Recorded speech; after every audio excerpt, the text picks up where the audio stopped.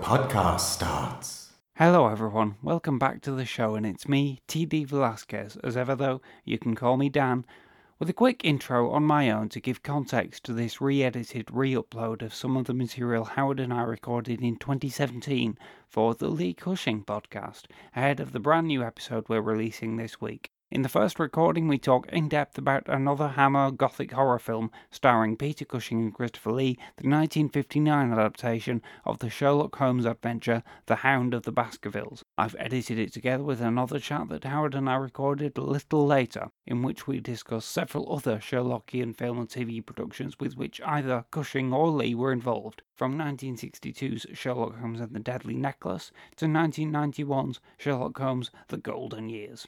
However, I must apologise for the sound quality on this segment, as circumstances forced us to experimentally record it on a mobile phone while sitting in a quiet cafe in Manchester, which grew significantly less quiet as our chat progressed. I hope that you still find the overall episode to be good value though, and you'll find me back here for the next episode along with Howard, Stella and our guest Tim Shaw to talk about Horror Express. London, England. Sometime near the end of the reign of Queen Victoria, vaguely. It's time for your appointment, Mr. Dr. Freud, please call me Sherlock. Sherlock? Yes, I'm rarely so informal, but with you, Dr. Freud, I feel we are kindred spirits, although we have never met before. Well, this is very flattering. Both intellectuals unafraid to battle against the prevailing intellectual tide of their times. I've read so much about your fascinating investigations into the human mind, though I must confess, you are not quite as I expected you. Oh, how so? I was expecting a smallish man, bearded, about my age, with a comedy Austrian accent. You have a stern British accent, although you're somewhat foreign in appearance, and you're both noticeably younger than me, and very tall. Yes. Well, you see, for the purposes of this sketch, it's as if I am played by Christopher Lee. Ah, of course. I can sort of do the accent, if you'd like. That is within my ability. Pray do. Sit down, Sherlock, and please explain to me what is on your mind. I have a recurring nightmare. I'm running through moorland at night in a swirling fog. There is an animal pursuing me. I cannot see it, but I hear its growls and snarls. I'm attempting to outrun it, but I'm aware that I am crossing through marshland, and I have a terror of making a misstep and slipping into the mire.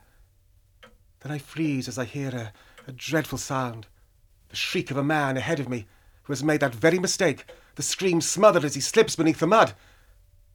And then I see the creature. Ahead of me it has leapt from the mist, and I am trapped in its path. It is a vicious-looking dog of tremendous size. One might call it a hound. A vivid and terrifying nightmare, no doubt. But why does it trouble you so? It is a dream I've had before, some years ago.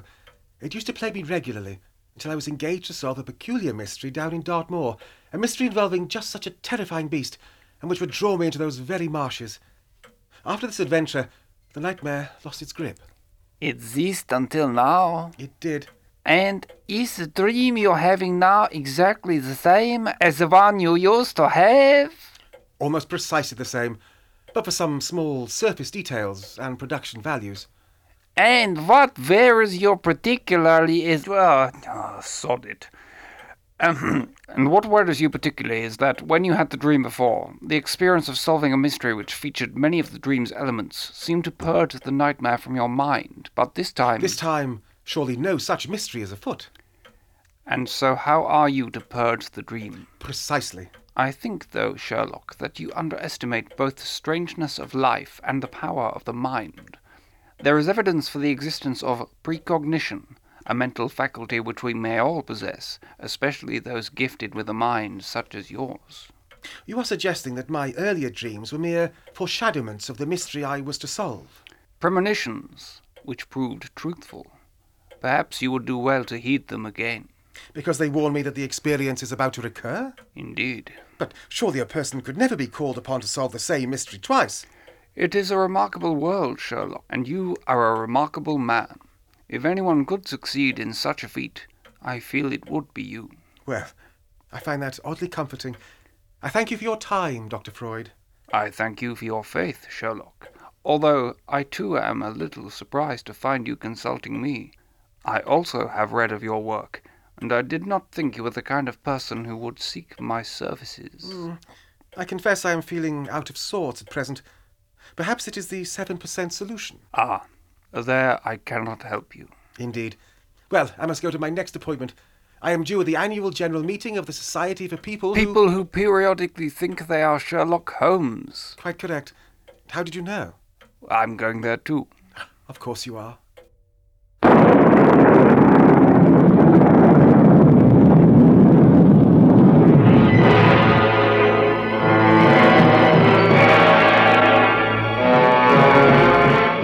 Okay, so we'll be talking about The Hound of the Baskervilles, and as the listener might recognise, we just had a little bit of music from the wonderful James Bernard there. I think that's his theme tune from this film, The Hound of the Baskervilles, and I think it's one of the few which isn't based on the syllables of the title.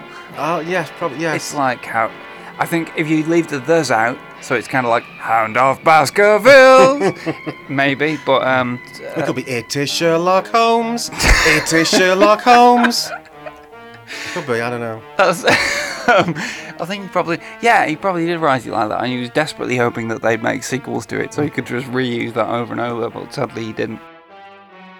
Something that I'm starting to realise as I'm getting older is these films are not that old. 50 years ago is not actually that long.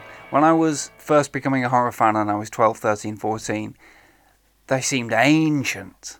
Yes. And fascinating for that reason. But now I'm 35. I'm not that much younger than these films in some ways. And soon, Aliens is 30 years old this year. But wonderful movies don't age in the same way. No, of course not. And, we should keep refreshing them and finding reasons to rediscover and love these movies. And that's what this podcast is all about. So, let's get going. The Hound of the Baskervilles. Hound of the Baskerville. 1959's The Hound of the Baskervilles, which was, I believe, the third of the gothic horror films that Hammer made to feature both Peter Cushing and Christopher Lee. Yes. So it was between... So they made The Mummy before this? No, this was after Dracula, but before The Mummy. Right. And it was made because there was a young American producer called Elliot Hyman, whose father ran a sales organisation that did some dealing with Hammer, and he was just kind of inspired by meeting them to get into the film production business. And he had no experience, but he had a bit of money, and he had chutzpah, and he basically bought the rights to The Hound of the Baskervilles. I mean, I think Sherlock Holmes is probably public domain now, because Conan Doyle, who wrote the stories, died in the early 30s, I think. But obviously, they were not public. In those days, copyright meant that 50 years after an author's death, they still held the rights to their work. So it was less than 50 years since Conan Doyle had died. So you still had to pay money to the Doyle estate if you wanted to dramatise Sherlock Holmes. So Hyman bought the rights to just The Hound of the Baskervilles, not the whole canon of books. And he took it to Hammer. And Hammer went, great idea, it's sort of horror. And in fact, apparently in the American print of this film, Elliot Hyman is credited as the co-producer, but he's not on the British version. On the British version, it's just Anthony Hines, who was, the production head of Hammer at the time. And I want to correct myself on this, because I think in a couple of podcasts ago, when we were talking about the inception of Hammer and stuff, I talked about Anthony Hines' the fact that he wrote scripts under the name John Elder, but also I said his real name was Anthony Hammer. And there's a lot of pseudonyms going on. Not true. His real name is Anthony Hines, but he was the son of William Hines, whose stage name, he was a performer, like a music hall performer, was Will Hammer. And that's where we get the name Hammer Film Productions. But it is true that Anthony Hines wrote under a pseudonym, and so did Michael Carreras, who was his cousin, I think. It was a family business, guys, and it was complicated. But MC Hammer's name really is MC Hammer. That is a fact. That's absolutely, yes. That's cast iron. Yeah, there is a lot of there are a lot of pseudonyms in Hammer because people are doing several different jobs sort of at the same time, and so producers were writing scripts or whatever, and or people had to step in and take over things. And I think there's a certain feeling in a family business that you don't want it to necessarily seem like a family business, which is why it was called Hammer Films, not Heinz Films. And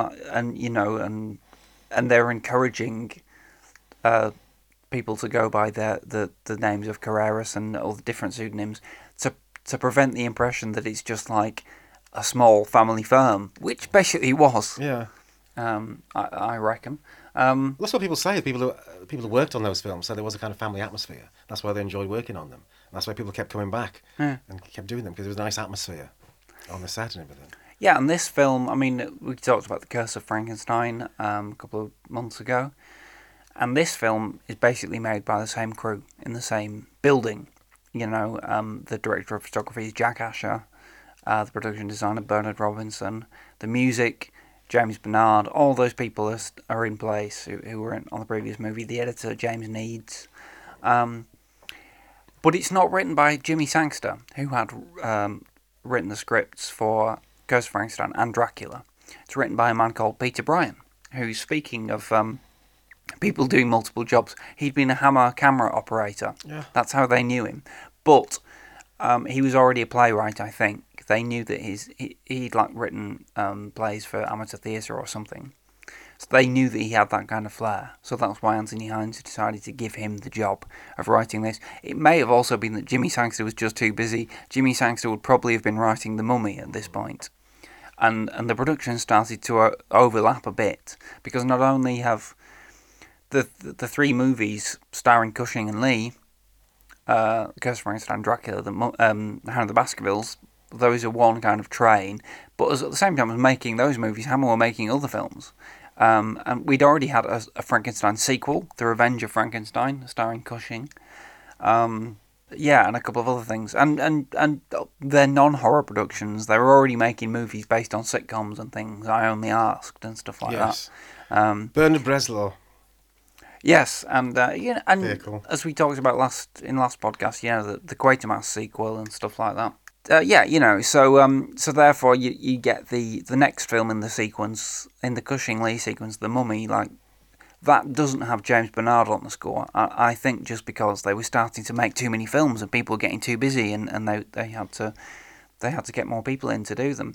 But yeah, so we have The Hound of the Baskervilles, kind of another reason that Hammer kind of snapped up the idea of doing a new version of Hound of the Baskervilles.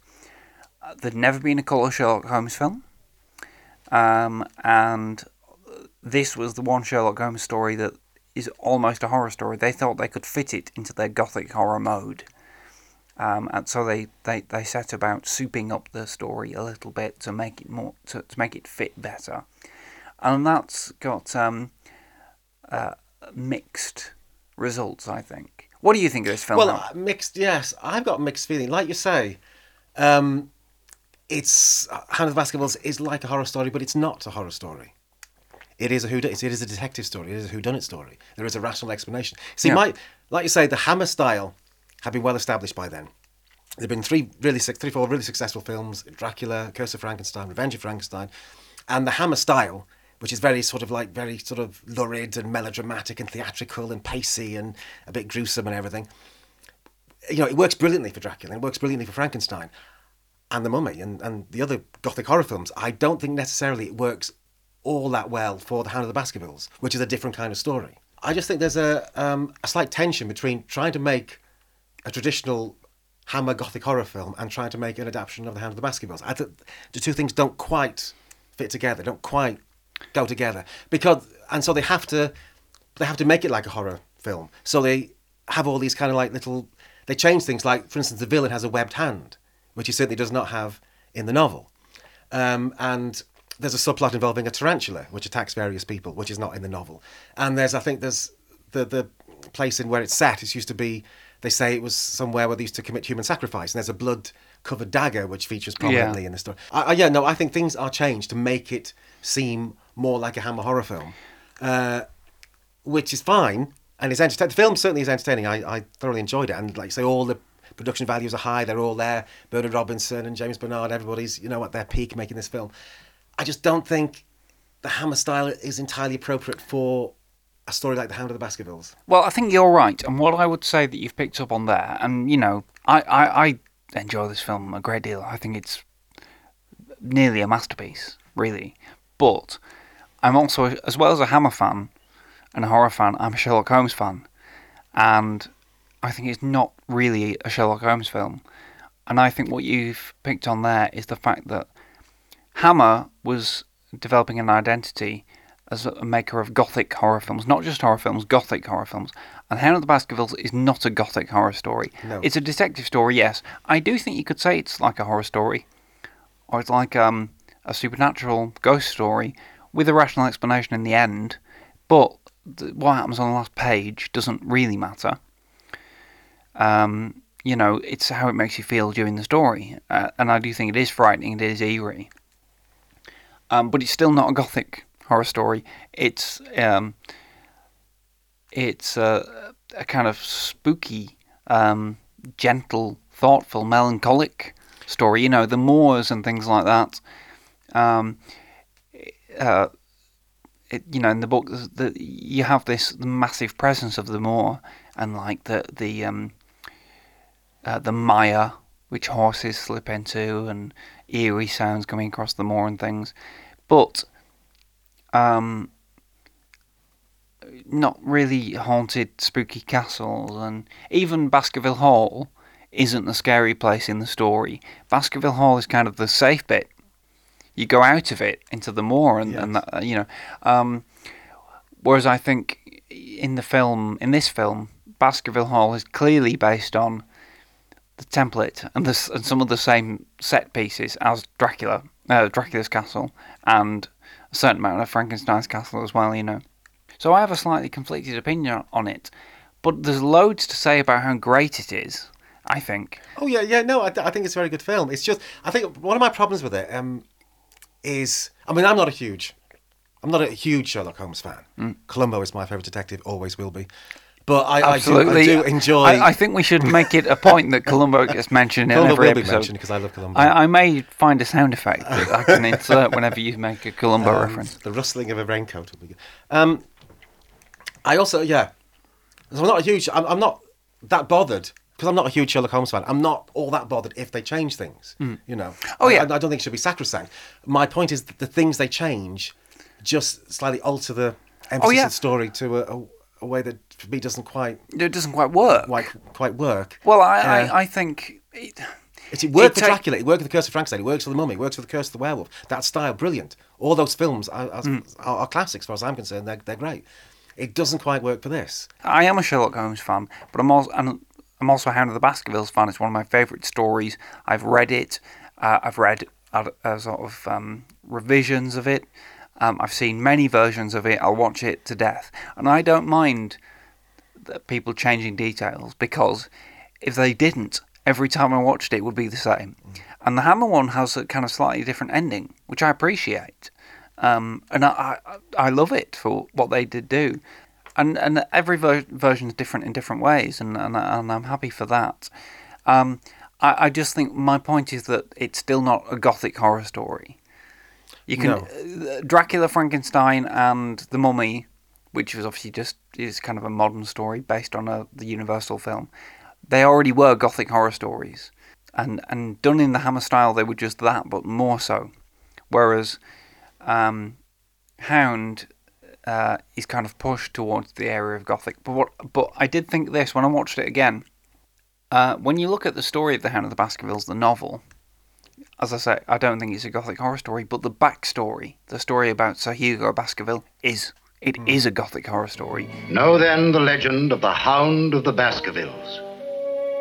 Know then that the great hall of Baskervilles was once held by Sir Hugo of that name, a wild, profane, and godless man, an evil man in truth, for there was with him a certain ugly and cruel humour that made his name a byword in the county.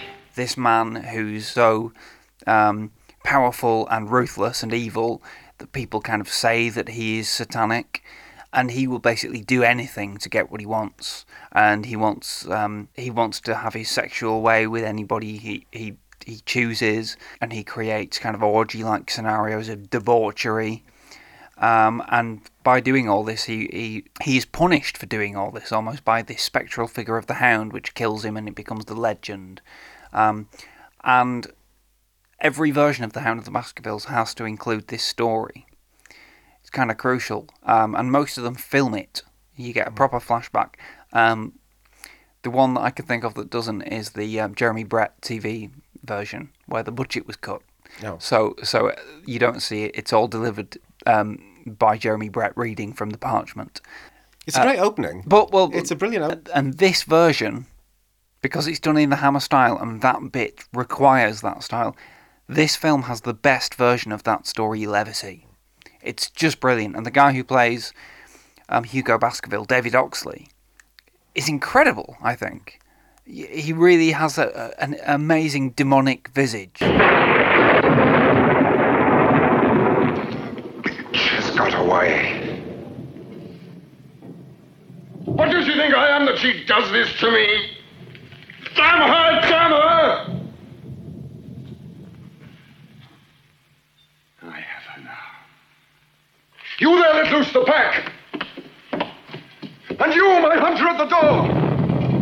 Set the hounds on her. He kidnaps the daughter of a local farmer or something, and he wants to have his way with her. He had a bunch of bully boys who he would lord it over, and they lock her upstairs while they're having all kinds of debauchery downstairs. But then when he goes upstairs to get her, he finds that she's escaped. She's made it out through the window, and he then, in a rage, he sets off across the moor to hunt her down with his dogs, as if she was a fox, you know.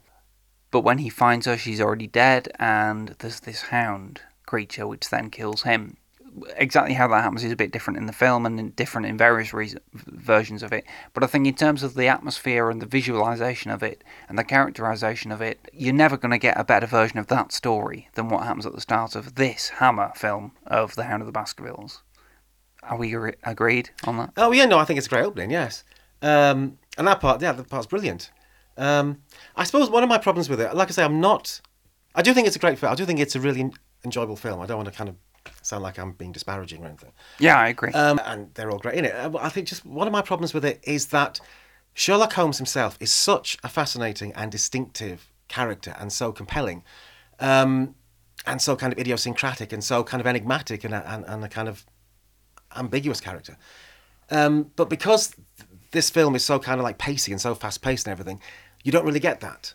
I think its plot kind of takes over from character. There's a scene in the novel of Hound of the Baskervilles, which is in most of the other film versions, TV versions I've seen, where Dr. Mortimer, who gets him involved in the story, had been to Sherlock Holmes' apartment one day. He wasn't there, but he left his walking stick. And later on, when Holmes and Watson come back, Holmes gives Watson the stick and says, right, describe the person who would own this stick, using deduction, using your powers of observation. And of course, Watson says, oh, well, it's an old man who lives in the... And he gets it all wrong, basically. And he gives the stick back to Holmes and says, oh, very good, Watson, but you're completely wrong. And then Holmes describes the character of the person who owns the stick and gets it all right. You know, he's a young man, whatever. And I think that's just a wonderful scene. It's a brilliant character sketch. Yes, it just sums up, describes the relationship between these two characters, why they're friends, why they're close, and, you know, Holmes' brilliance and Watson's sort of lack of brilliance. And it's a wonderful scene, wonderful little character moment between them, and that's not in the film. Yeah, and and those kind of scenes are not in the film. The Sherlock Holmes just becomes almost like a Van Helsing character. It's just sort of, a lot of the idiosyncrasies are not there, I don't think. Yeah, well, I think the film plays down his kind of intellectual investigative methods and emphasises his fearlessness and his kind of attitude to other people and to what's going on. And you don't get the scene with the cane, but you do get the bit which Cushing inserted, which is a direct quote from a different Holmes story, The Problem of Thorbridge, where he says, "My professional charges are upon a fixed scale. I do not vary them, except when I remit them altogether." And things like that. You know, and a lot of it is more kind of how he treats people. I think we should just say, somebody listening to this podcast who wasn't really familiar with this film at all might assume, but obviously knows that we're the Cushing Lee podcast, could easily have assumed that Lee plays Sherlock Holmes and Cushing plays Dr. Watson, or something like that. We've not introduced that, so I think it's fair to say that Hammer cast Peter Cushing as Sherlock Holmes. That was like a no-brainer. Yes. He just played Van Helsing for them, and he was their star. But there was also a developing idea of Cushing and Lee as a pairing, who would be part of the package that Hammer sold. So Christopher Lee is in it, but he doesn't play Dr. Watson. Who does, Howard? Dr. Watson is played by a very fine actor and an important member of the Hammer Repertory Company called Andre Morel. Now, Andre Morel had worked with Peter Cushing before. He was in the legendary BBC adaptation of 1984, where Peter Cushing plays Winston Smith and Andre Morel plays O'Brien, the villain. It's amazing. He also, Andre Morel, is Quatermass in Quatermass in the Pit, the television version from the 1950s. And he was a very distinguished actor. He'd worked with the Bolting Brothers, he'd worked with David Lean, he'd been in The Bridge on the River Kwai and things like this, and 7 Days to Noon. He was, a very respected actor. And Hammer, seeing how good he was, they cast him in several films, actually. Plague of the Zombies, I think, is perhaps his most famous part. Well, we've talked about that before. Yes. But he plays Dr. Watson in this brilliantly, because he's a brilliant actor. He's married to Joan Greenwood, by the way, so lucky man. Oh, I didn't know that. Yeah, so yeah. There's a bit of an age difference, but that's show business. And what's kind of like... The thing about Hound of the Baskervilles, it's always, to me, slightly ironic that Hound of the Baskervilles has become the most famous and the most adapted Sherlock Holmes story, because Holmes is absent from the story from quite a long period of time. No, the lead character is actually Watson, really. Yes, and you need a really good actor to play Watson. Now, fortunately, they have got a really good actor to play Watson in this, so he has to carry the story for about 20 minutes. While sort of like Sherlock Holmes pretends, he tells Watson to go to Baskerville Hall with Sir Henry and look after things, and I'll stay in London. Well, actually, Sherlock Holmes is living on the moors, watching everything that's going on, but he's out of the story for about 15, 20 minutes. So, and every adaptation of Hound of the Baskervilles has that problem, is that Sherlock Holmes disappears for quite a long period of time. Yeah, and what's really annoying is that whenever somebody has an idea about let's do a new Sherlock Holmes, they tend to start with the Hound of the Baskervilles, which means if the film doesn't get sequelised or the series doesn't take off, that actor who played Holmes in it, no matter how good they were, only has one episode which they're hardly in. Yes. And I'm thinking of Tom Baker specifically here. But also, and sometimes... Thank God it happens like that, because otherwise we'd have loads of episodes of Sherlock Holmes starring Richard Roxburgh. But he made The Hound of the Baskervilles in 2002, which is not very good, and he is dreadful in it. But luckily the film is kind of still semi-enjoyable because he's in so little of it. Well, it's interesting because, obviously, the first of the Basil Rathbone films was The Hound of the Baskervilles, because it's such a famous story, so you start with that one. And that led on to a very successful series of films where Sherlock Holmes sort of somehow came up to date and was fighting Nazis and everything. But again, the problem with Hound of the Baskervilles is Basil Rathbone isn't in it for quite a long period of time. Now, because Basil Rathbone was so great, and for me, he is Sherlock Holmes, he is a definitive Sherlock Holmes, he is the one I would say was the best. Okay. It's, not a very controversial choice saying Basil Rathbone is your favourite Sherlock Holmes, but I think he is. I think it's controversial on this podcast, Howard. I don't think you're allowed to say it on this podcast. I think he is. I think he is the best. Okay. But it's curious that it led on, because it's not a problem, but it's always, in your adapting Sherlock Holmes, you've always got to get over the fact that he's not there for a period of time in the story. I think what you've got to remember is that it's a great story, and it just happens to be that he's not in it very much. It's still a great story. The only time it's a problem is if you're using that story to set up a series about that character. So, sensible Sherlock Holmes series don't start with The Hound of the Baskervilles, they leave that till later. In fact, the best ever Sherlock Holmes series, I think, is the adaptations they did on Radio 4 with Clive Merrison as Sherlock Holmes. And Michael Williams, not the one from the Blair Witch Project, as Dr. Watson. And they left The Hound of the Baskervilles till absolutely last. But they kept the chronology of the stories exactly as it is as they were published. So before they'd actually aired The Hound of the Baskervilles, you'd have episodes where Watson was going, that's almost like what happened in that affair with The Hound of the Baskervilles. But you'd never heard that. And then they finally did it. And it's, and you know, you've just, nailed your flag to the mast of Basil Rathbone. I'll say, I think Clive Merrison is the best Sherlock Holmes, and his version of The Hound of the Baskervilles is the best adaptation of the story that anyone's ever done. I just think, I've listened to it a lot. It's got an all-star cast. It's got Donald Sinden, for heaven's sake, as Sir Charles Baskerville, and he narrates the opening sequence of which is the flashback to Sir Hugo and the legend and everything, and that is the only version of that legend which is anywhere near as good as the one in this film, I think, because his voice is so rich and foreboding. There's a great bit, and he has a bit of extra dialogue. Sorry, I shouldn't talk too much about that, but there's a bit of dialogue that they've added to it that's not in the book, which I kind of wish was in every version of The Hound of the Baskervilles, where Sir Charles talks about the moor, and he says, you don't know the moor like I do. It's a living thing. It has moods and desires and secrets. And, I just like, whoa, that's great. And that's the kind of atmosphere that I love, that the story has. It's kind of encapsulated in that line, and I love that and I want that to be in a version of The Hound of the Baskervilles. It's not in this film, though. No. That doesn't mean I don't think this is an enjoyable film. No. That doesn't mean I don't think this is an enjoyable film. But again, it's because they've pushed it more towards the Gothic instead of the eerie. Yes. The Gothic is...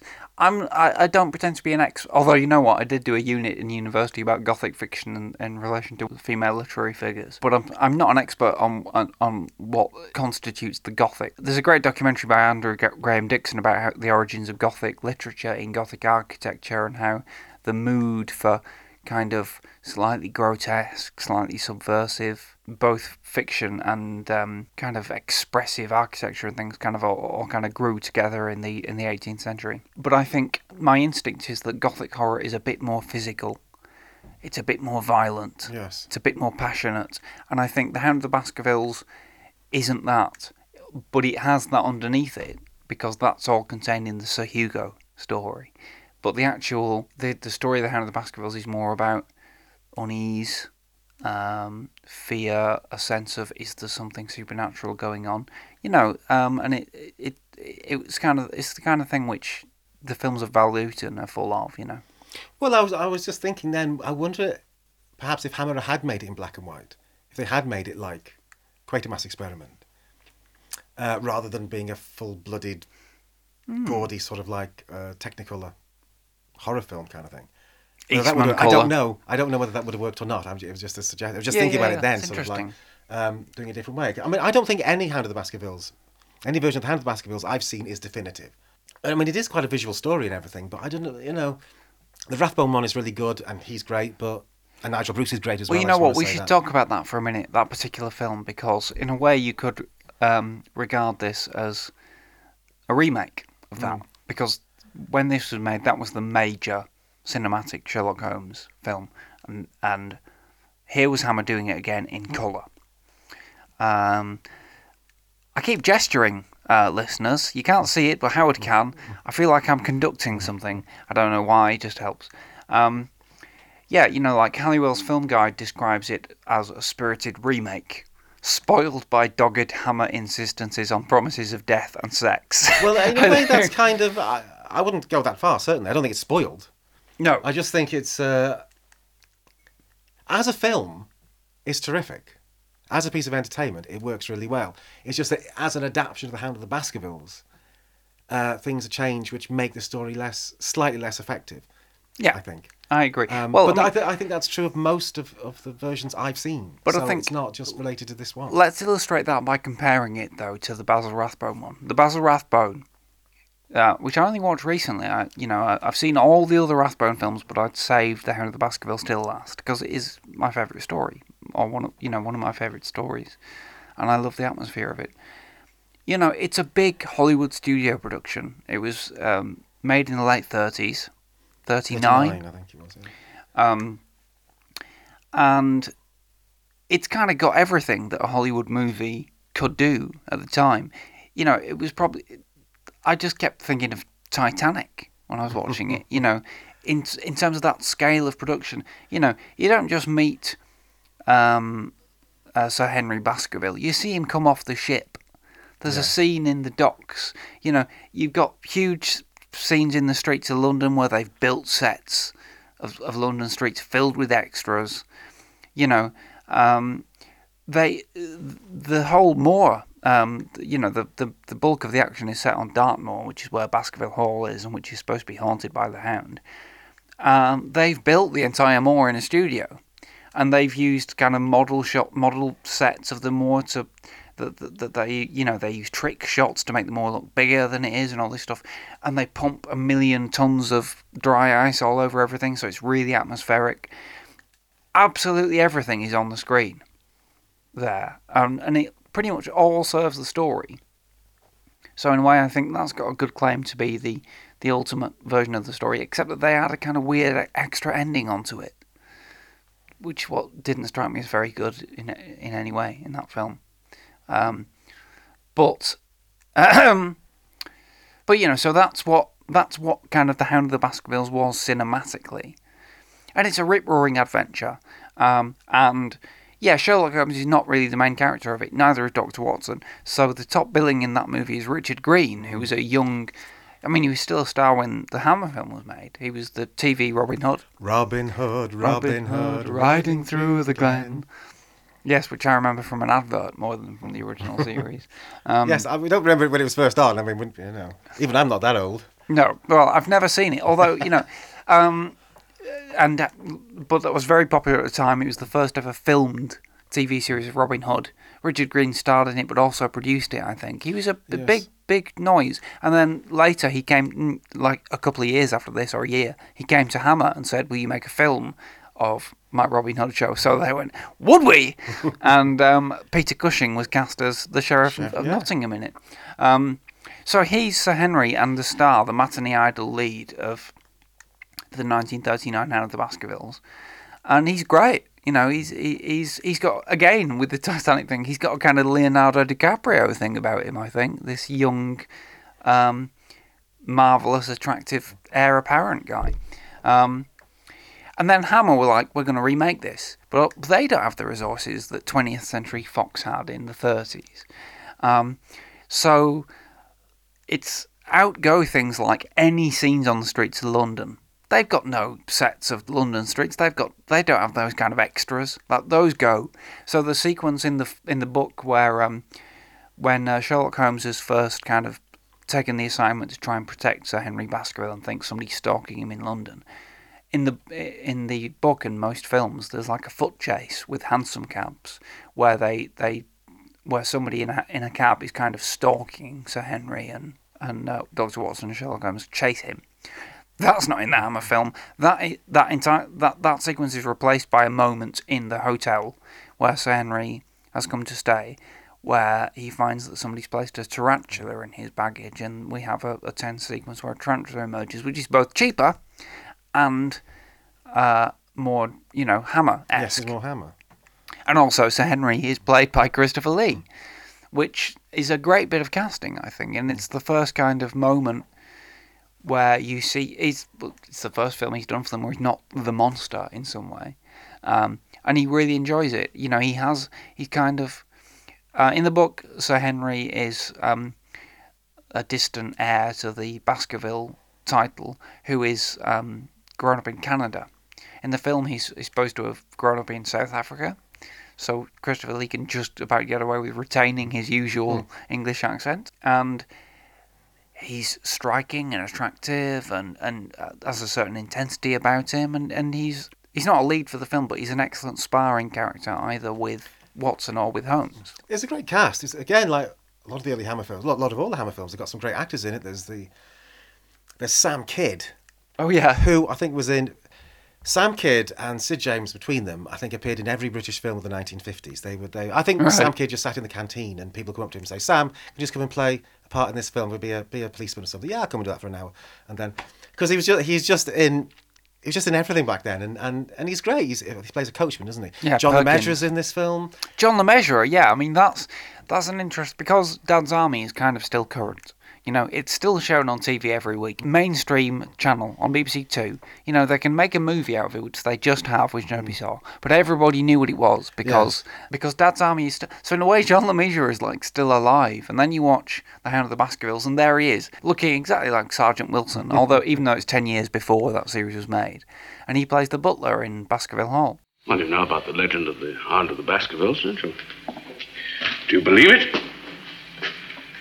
Do you really believe that there is a creature out there? I don't know what to believe, sir. All I know is that I've heard it. Heard its terrible howl on the night before Sir Charles died.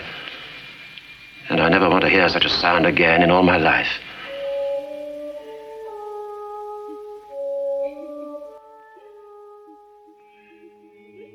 He's got a lovely way of being able to deliver a bit of exposition in a way that's kind of funny and has a character to it as well. He's great. Miles Mallison's in it, and Yeah.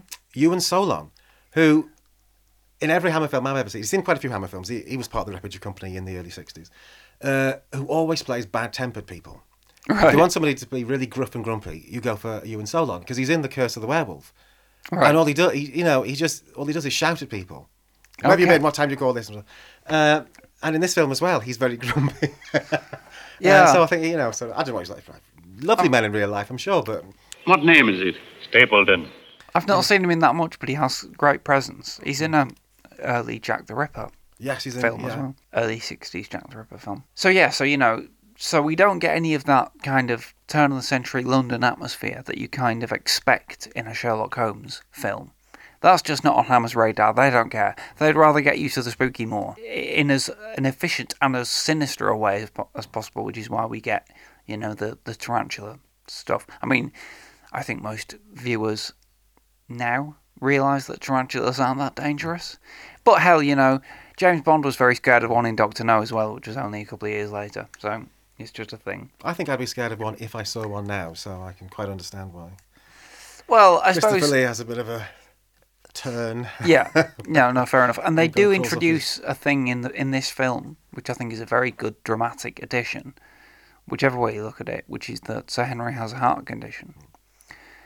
So any scene of tension is automatically the more tense because he has that vulnerability. And it makes sense in his family because he Sir Charles Baskerville, the whole story started by the fact that Sir Charles Baskerville's been killed mysteriously and he had a heart condition, and obviously he suddenly had a heart attack. Was he terrified to death by a spectral creature? Did the hound really come for him, kind of thing? That's what that's what sets the whole mystery in motion.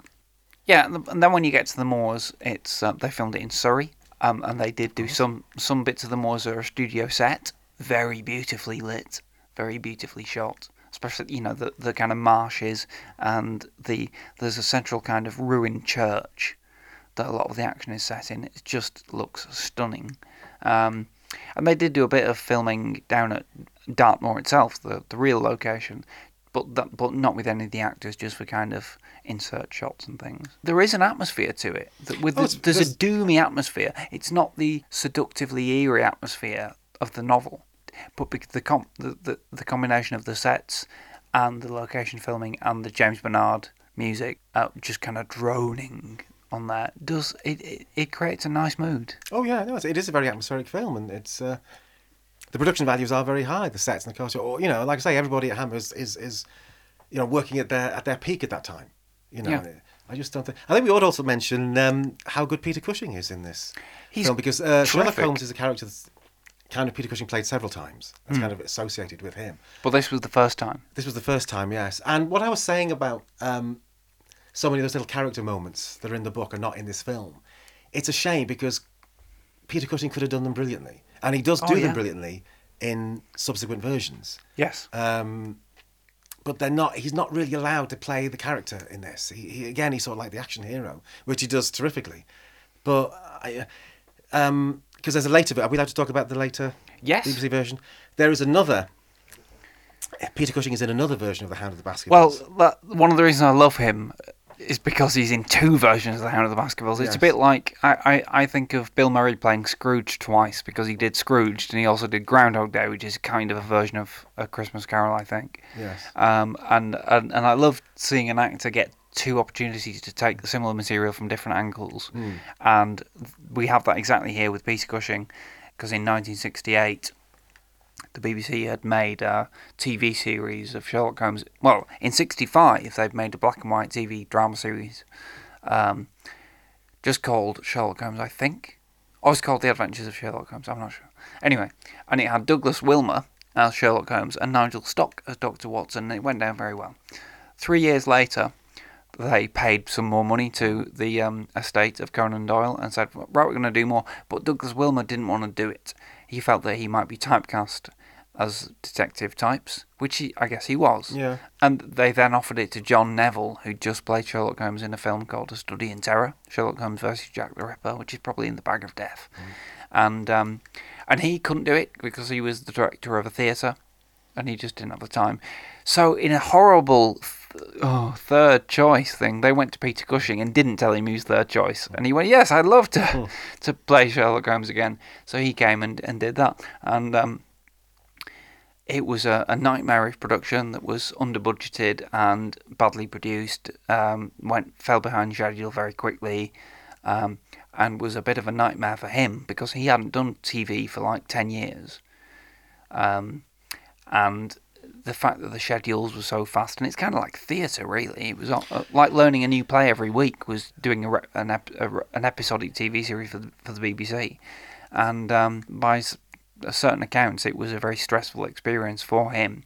And then, because the BBC had not negotiated the deal, like an exclusive deal with Conan Doyle Estate, they then couldn't repeat it in its entirety, and they couldn't sell it abroad to other stations, which is why most of the tapes were junked. Yeah. So they made 16 episodes, and I think we've got 6 that we can watch.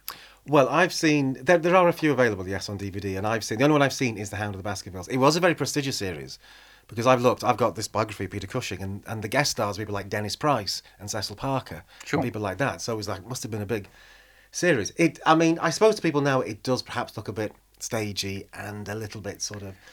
The editing is a bit... People seem to be getting cut off mid-sentence sometimes. Well, I think, bear in mind, it was the first ever BBC drama series in colour. Thing is, I don't mind it being stagey. That's the thing. I quite like that. There is a bit at the beginning. You say that the version, the Hammer version of The Hound of the Baskervilles, where the evil Sir Hugo chases after the girl, is the best version. In the BBC version, it might be the worst version. It's certainly got the worst riding a horse sort of scene. Basically, the actor who plays Sir Hugo, an actor called Gerald Flood, is just bouncing up and down in front of a black screen. You don't even see the horse at all. It's just, and then suddenly it starts live action. Then he gets on this horse, and then suddenly it goes into still photographs. Yes, when he I have seen this. I don't know whether they run out of money or that was some kind of artistic decision. I don't know, but it looks a bit weird. But once you get over that, I think it's great.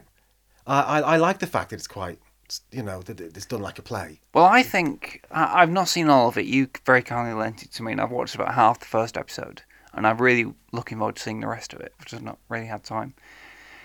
But no, I like it a lot. I think because of that stagey quality, because of the emphasis on people talking in rooms and telling stories, you've got the whole... You do see the flashback with Sir Hugo, but there's also a lovely scene at the beginning with Sir Charles Baskerville before he dies, telling the story to Dr. Mortimer and Stapleton, I think. Yes. This is before Sherlock Holmes ever gets involved. This is stuff that most versions of the story just ignore. It's not in the book, but it's a lovely, eerie scene, and it sets up the atmosphere and the plot beautifully. And that eerie quality that I was talking about being missing from the Hammer film is in the BBC one. Yes. Yeah, and Sir Charles is actually played by Ballard Berkeley, who plays the Major in Fawlty Towers. Right. But absolutely playing it, you would know that. Completely different side, playing it absolutely straight and being brilliant. But the reason I like this version so much, again, like I say, there are a few technical... It looks a bit, perhaps, a bit old-fashioned to modern audiences. But because Peter Cushing has got so much of the original Conan Doyle dialogue to say, it's much more like he's being Sherlock Holmes. He's getting a chance to play Sherlock Holmes properly, as it were. you know, the whole range of Sherlock Holmes's characters there Sure, yeah. for him to play. And I really like that. So kind of like, yeah, I enjoyed it simply because it's great to see him play Sherlock Holmes. And Nigel Stock's very good as Dr. Watson. It's a very good production, I think. Got some eerie moments in it. I mean, as I say, I've not seen all of it, but I've seen a bit of the location and stuff, and it's the first version that anybody ever did where it's actually filmed on Dartmoor. And it looks very nice. And I love the way that, you know, when you're telling a ghost story, this kind of story, you've got to be very subtle with the style, which Hammer were not. No. Hammer was all style, and that's fine, and I love it. But I think, you know, if you want to cultivate an atmosphere of the possibility of a supernatural presence in human lives, then you just have to show human lives and then let the implications float in just from what you don't do. And in a way, this production does kind of do that a bit by just showing Dartmoor. And when they go to, you know, when they're on the train and the carriage going to Baskerville Hall, it's not, you know, the photography and the music is not telling you it's scary. It's quite jolly, you know. Yeah. But there's something a bit disquieting about it. And that's kind of what it should be, I think. Yeah. Yes, it should be. I mean, yeah, you know, because, like I said, the Hammer style works brilliantly for Dracula and Frankenstein because those things are inherently absurd. You know, those sort of creatures, they are, you know. But if you do them in that really pacey kind of melodramatic way, to do them it with works. style. Yeah, it's like unapologetically, you know, full on, and it works like that. It's sort of like we're not, you know. This is a slightly different kind of story. But yeah, it has to be more unsettling, more unnerving, more, you know, disquieting, rather than shocking, sort of, you know. Yeah, and as a result of that, though, we've got two very different versions of The Hound of the Baskervilles, which tell the story in very different ways with the same lead actor and contrast marvellously, and I'm really pleased that we've got that.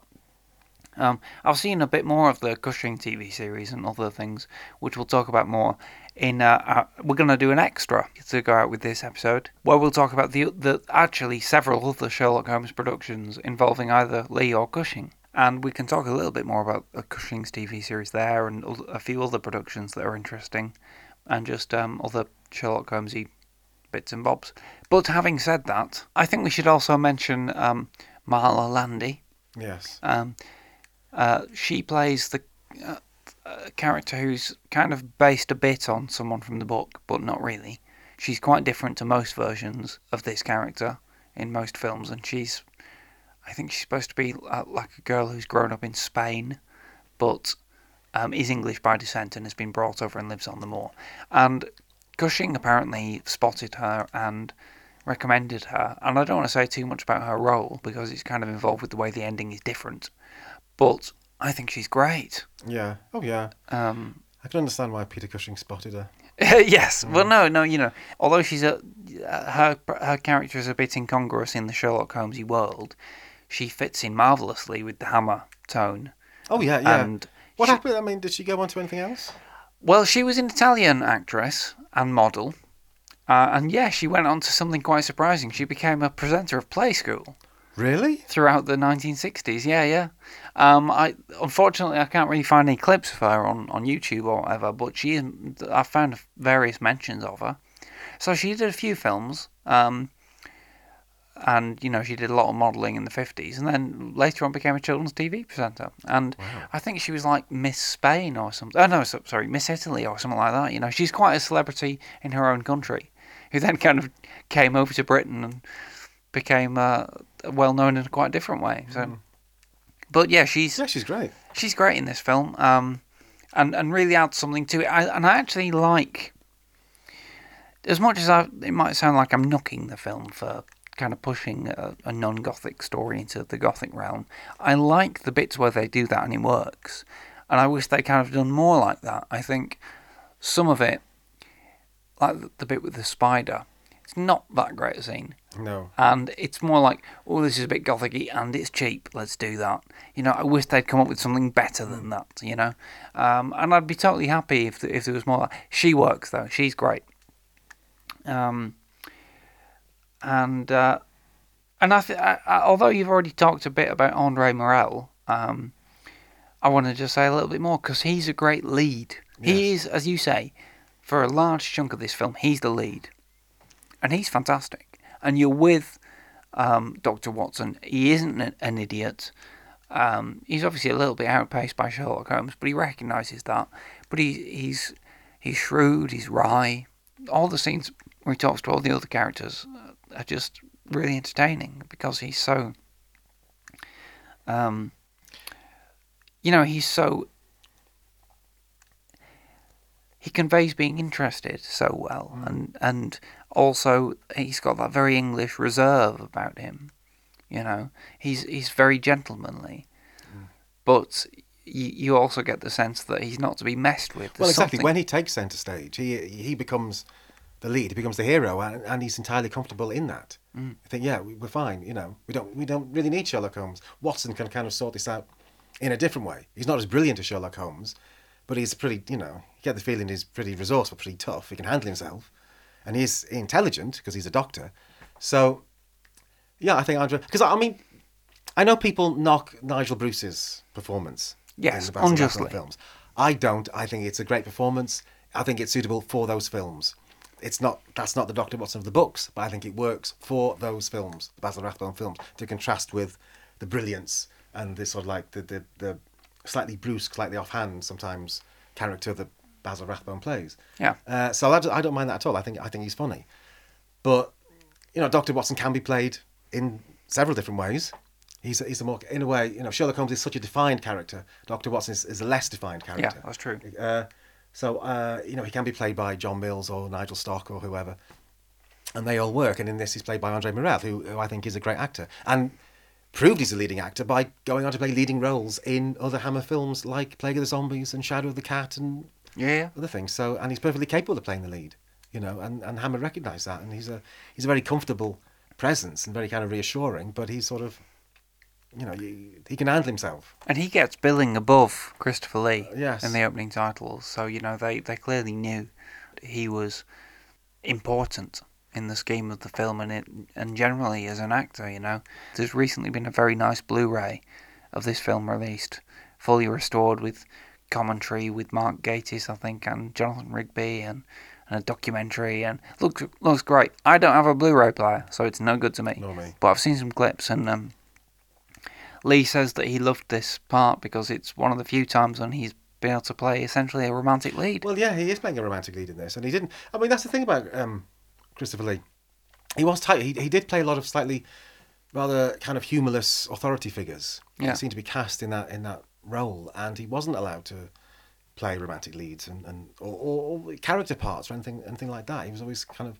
Cushing always had much more range. He was given lots of different characters to play in the horror genre. He was typecast by genre. He was not typecast by character in that genre. He played all sorts of parts. Yeah. Whereas Christopher Lee was always slightly more, maybe because of Dracula, whatever.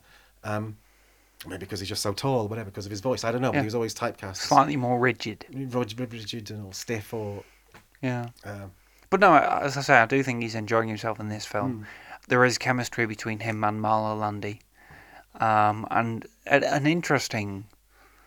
It's an interesting relationship that develops between them that is kind of based on plausible attraction, although their personality types don't really mesh at all. No. But that's kind of part of the point, and it works, I think. Oh, well, it's sometimes in life. Oh, yeah. Works. Oftentimes, yeah. Yeah, that's what it's all about. It don't mean a thing if I ain't got that zing, Howard, or so I'm told. That's what they say. So that's what Shakespeare said. Absolutely. Well, I think we're coming up to time, really. So we probably want to move on from talking about the Hound of the Baskervilles. Is there anything else we want to say about it particularly? No, I just want to say I think it's a terrific film. I think it's very enjoyable. I think everything about it is great, apart from the script, which just changes, I think, a little bit too much. Tries to adhere to a formula that's proven to be successful in Hammer films, but just isn't quite an adaptation of the book. It doesn't really give the the spirit of the book.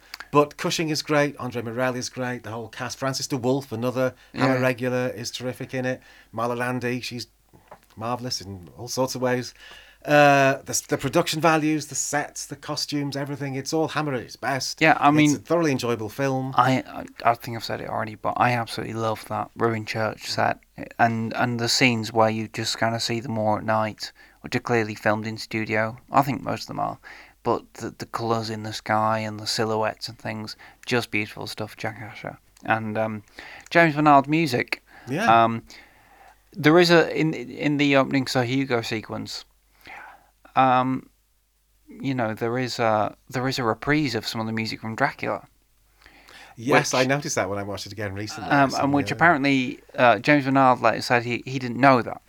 And he'd written something else, and he didn't find out until years later that they'd shoved a recycled piece of music in, and he would never have done that. I don't know. I think it works. It's really good. But it does bring me to the question of, when you started to get into Hammer films... I mean, when I first saw this film, I saw it before I saw any of the others, because I didn't see it as a horror film. I didn't watch it because I was into horror films or Hammer. I watched it because I was scared of the Hound of the Baskervilles. My friend Ben Maders, I might try and get him to listen to this, not the Ben who I've previously involved in our escapades. He'll remember this. At primary school, I was terrified of a Ladybird book of the Hound of the Baskervilles, because it had an absolutely terrifying cover of just this glowing demonic dog. And, all the kids got to know that I was so scared of it, so they would sneak up to me from behind with the book and then shove the picture in front of my face, and I'd go, "Ah!" And I'd really freak out. But that's kind of the thing that allowed the Hound of the Baskervilles to sink its teeth into me, as to her, and never let go. So I watched. I got up very early one morning in about 1992. And watched a recording of Hound of the Baskervilles, this film. I thought it was pretty good. Really enjoyed it. Didn't really know who anybody was. But yeah, I remember being swept away. I remember being being a bit disappointed by the appearance of the Hound. I think the Hound is always a bit disappointing in most of the versions. In fact, nearly all the versions I've seen. The Hound... It's difficult to do. It is very difficult to do, because it kind of once you see it, it's built up so much in the book, it's built up so much in the story, that once you actually see it, inevitably it's going to be disappointing. Yeah. It's what you don't see is scarier than what you do see. And I don't know whether this is true or not, but I was quite amused by the story that in order to make the Hound look bigger, they got children to dress up in the costumes of the lead characters to stand by it to make it look... Yeah. They did do that in the Hammer film, but they didn't use any of the footage in the film because they just thought it was ridiculous. I think Terence Fisher said in a very good, useful book, Wayne Kinsey's The Bray Studios Years, there's a quote from Terence Fisher where he said, it did look like a couple of kids and a very big dog, which it was. They used a Great Dane whose name famously was Colonel, who was just not that fussed, and they couldn't really get him to act threatening. He was quite big, but he just wouldn't really do anything. And although in the book and most film versions, the idea is that the Hound is a real dog, but it's been made to look supernatural because they put paint on it. In the Hammer film, they say they've put a mask on it to make it look more frightening. It's like, again, it's making it more physical, and it's got this big weird head, but it just doesn't look like much. Well, no, you can't really tell. No, to be honest. He's got a mask on. Well, there is this shot where Christopher Lee looks up and the Hound is standing above him. It's like on a promontory. But because of the way it's shot and because it's wearing this big mask on its head, it looks like it's got a massive head and a really small body, and it just looks kind of comical. So yeah, they struggle with that a bit. I think there are some versions of the story where they've managed to do a decent Hound. Again, not the Richard Roxburgh one, where it was made by the people who made Walking with Dinosaurs, and they're all about CGI monsters and creatures. And they're like, yeah, we can do it, it'll be amazing. So they do have this big, weird, computer-generated creature that appears at the end, but it's like, what the hell is that? Kind of thing. Yeah, but the thing is, the Hound of the Baskervilles has to be a dog. Yeah. It's not a supernatural creature. It has to be a dog that could exist in real life. So it can't look, No. be CGI and look like a some kind of strange I creature. do think the one in the Jeremy Brett version is quite good, where it is just a dog which kind of glows a bit because it's got stuff painted on it. And actually, it's weird because in the Basil Rathbone one, when you see the Hound in the flashback with Sir Hugo, it's just a really vicious looking dog, and it's genuinely alarming looking. You can see its teeth, and it's quite scary. Then when it appears later on in the film, though, it doesn't make much of an impact, strangely. But anyway, the appearance of the Hound is the only slight letdown in the film. Despite everything we've said, the rest of it's thoroughly enjoyable, and even the climax is very exciting. Despite the appearance of the Hound, everything else about the climax is really dramatic and well done. The only other thing I want to say really about the movie, or rather ask about the movie, Howard, is that, kind of going back to the James Bernard's recycled music bit. Also, there are recycled sets in this film, as I say. In later years, once I'd become familiar with Hammer films, every time I tried to watch the Hound of the Baskervilles, I couldn't really get into it because, that's not Baskerville Hall, it's Dracula's castle. It kind of looks very similar on the inside. Some of the outside fittings are exactly the same. Does that take you out of it a bit? Is that a danger of watching Hammer films, that you start to become too familiar with, especially the early ones, with the kind of recycled stuff? Or does that add to the charm for you? I would say that adds to the charm. Recently, I bought a box set that had Plague of the Zombies and The Reptile on. Oh, yeah. And I watched them within a few days of each other, and they both use the same... The ultimate example. Same director on the same sets within the same couple of months. And some of the same cast. Yes. And you think, oh, yeah, I recognise that. But it doesn't take you out of it. No. Because the film is so good that... No, it doesn't. It doesn't. Well, I sometimes think when you can see how things are put together, you can see the cracks in a way, and your imagination goes into the cracks. I admire their ingenuity. Yeah. In recycling the sets and everything. I think it just annoys me slightly just in this film, just because it's like I'm going, no, that's Baskerville Hall. It shouldn't look like that. Yeah. It shouldn't look like a Gothic castle in Carpathia. But it does, so there you go. And it is it is effective and strangely beautiful. And just, I feel like I should say, because you criticised the script, do you know that Peter Bryan wrote The Plague of the Zombies? I think I did. And didn't he also write The Brides of Dracula? He co-wrote that. Co-wrote. Yeah. So when he's writing proper Hammer Gothic horror films... Yeah, it's great. He's brilliant. Because those films are brilliant. Two of the best Hammer films, in my opinion.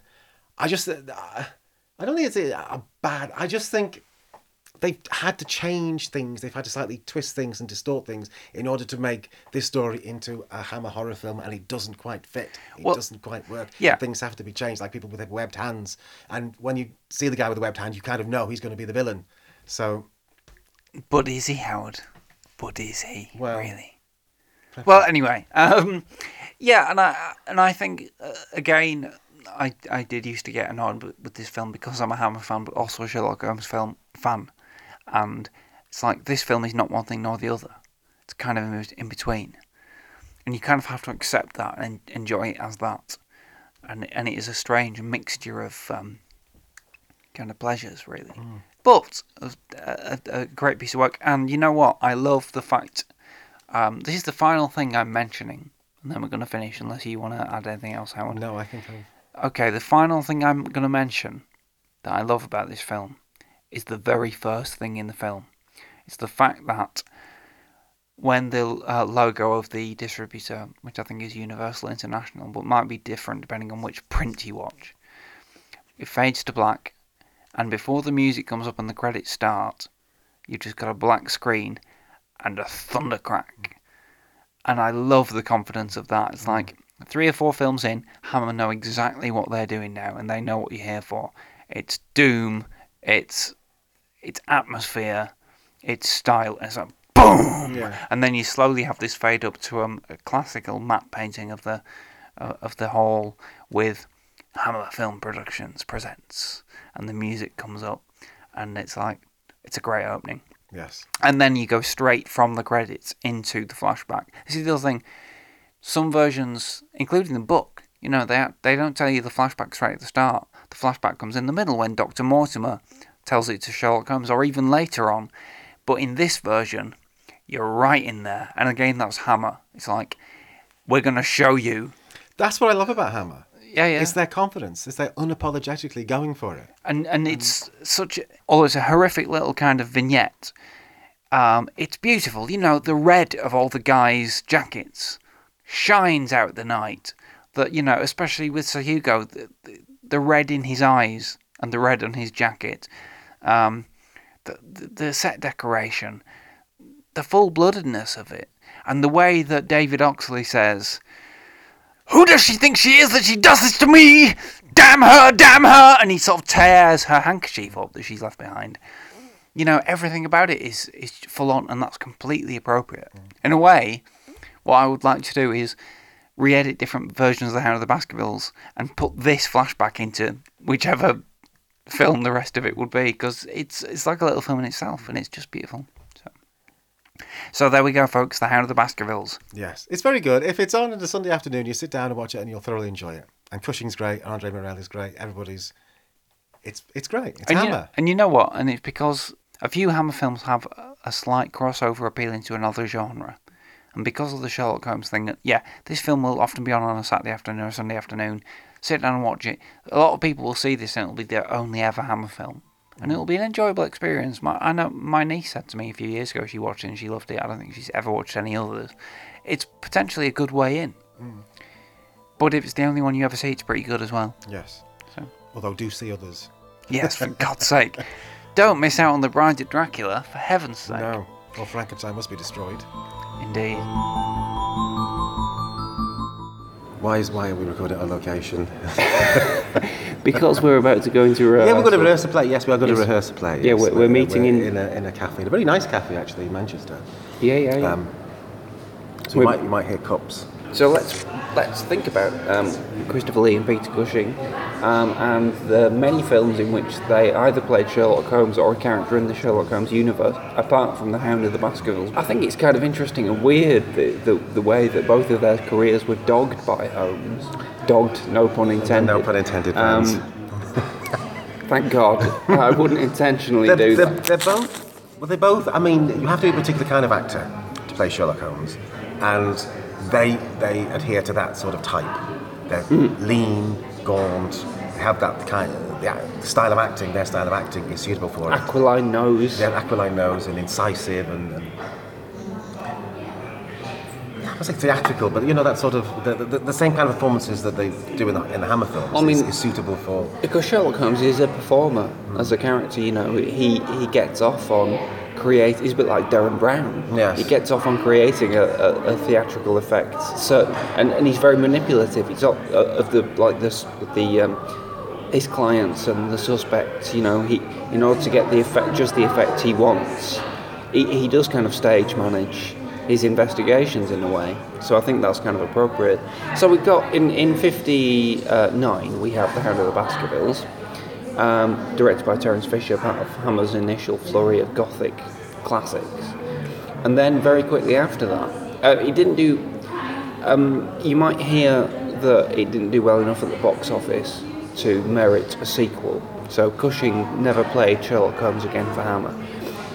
But I have read, I think it's in Alan Barnes' Sherlock Holmes on Screen book, that actually Hammer would never have countenanced doing a sequel because the Arthur Conan Doyle estate was still very militant at that time, and he had not been dead that long. You still had to pay for the rights, and they just weren't going to. So whether or not it was successful at the box office is kind of immaterial. However, there was a German company who were willing to pay for the rights, and they wanted to launch a series of Sherlock Holmes films with international appeal, and they did not approach... Well, they approached Terence Fisher to direct the first film in their sequence. And I don't know whether it was Fisher or them, but they then got Christopher Lee to play Sherlock Holmes. I don't know if they considered getting Peter Cushing, but for some reason, it was thought that... Anyway, they cast Christopher Lee and Thorley Walters. Isn't it said that Peter Cushing didn't like to travel? Perhaps he wouldn't want to go to Germany then. But I think earlier in his career he might have been better with it. I don't know. Maybe he was just happy living with his wife in Whitstable, and later on, once she died, he was more willing to go to Greece and make movies and things like that. But Yeah, I mean, there is that as well. So Thorley Walters, who's also a great presence in British horror films, playing Dr. Watson. And the resultant film is called, forgive my accent, I think it's called Sherlock Holmes und das Hausband der Todes, or I don't know what accent that was. It was Jernish, I think. Yes. It's, or in its English title, Sherlock Holmes and the Deadly Necklace. Have you seen this, Howard? I've seen some of it. I was quite astonished and amused to see that both Christopher Lee and Thorley Walters were dubbed. Yes, well, everyone was dubbed. Everybody was dubbed, but I don't know anybody else, but I do know Christopher Lee and Thorley Walters, and their voices, to me, are so familiar. I would have thought Christopher Lee's voice is familiar to everybody, so to see them dubbed is quite strange. Well, I actually have worked on an international film as an actor. Until I did that, I didn't realise the kind of the standard when you've got a mixture of nationalities in your cast is that everybody speaks in their own accent, and then you dub it all. Everyone speaks in their own language, even though that means they don't understand what each other is saying, and then you dub it all later to make it consistent. And I think that's clearly what they did here. But they were cheap or something, and they didn't bother going to get the actual cast. You'd think if it was a major star like Christopher Lee, whose voice is known to the audience, you'd get him to dub himself. Well, yes, you would. But they didn't, and they got all American actors to dub it. So it's really weird. I mean, if you turn the sound off, or you screen out the voices somehow, it looks great. It's black and white, but it has. What The Hound of the Baskervilles lacks is that it has I think it's set in about 1910-ish, and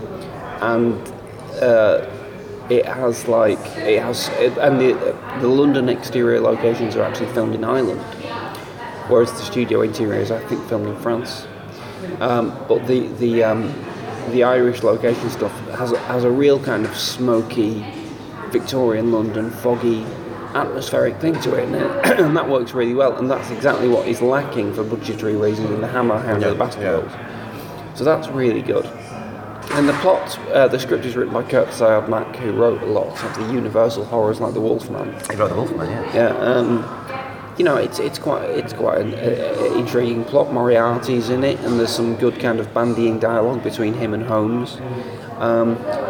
It's just you've got to get over the fact that everybody's dubbed, and badly dubbed as it doesn't match up with anybody's lips or anything like that. And they're also an American, and as Alan Barnes pointed out, they all pronounce Moriarty as Moriarty. Yeah, it's a Moriarty. Yes, it's a Moriarty.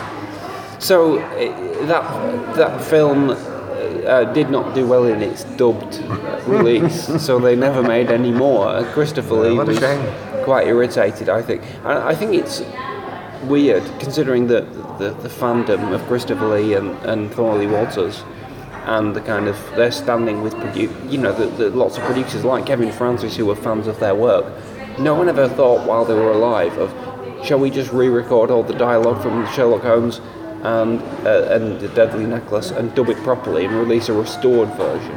It'd be great. That, I mean, it's got a weird jazz music score as well on it, which I quite liked, but some people think it's very un-Sherlock. Well, at least it makes a change from the violin music, which is such a cliche. Yeah, Sherlock Holmes film or series has to have violin music. Yes, because he played the violin, which is spurious justification, really.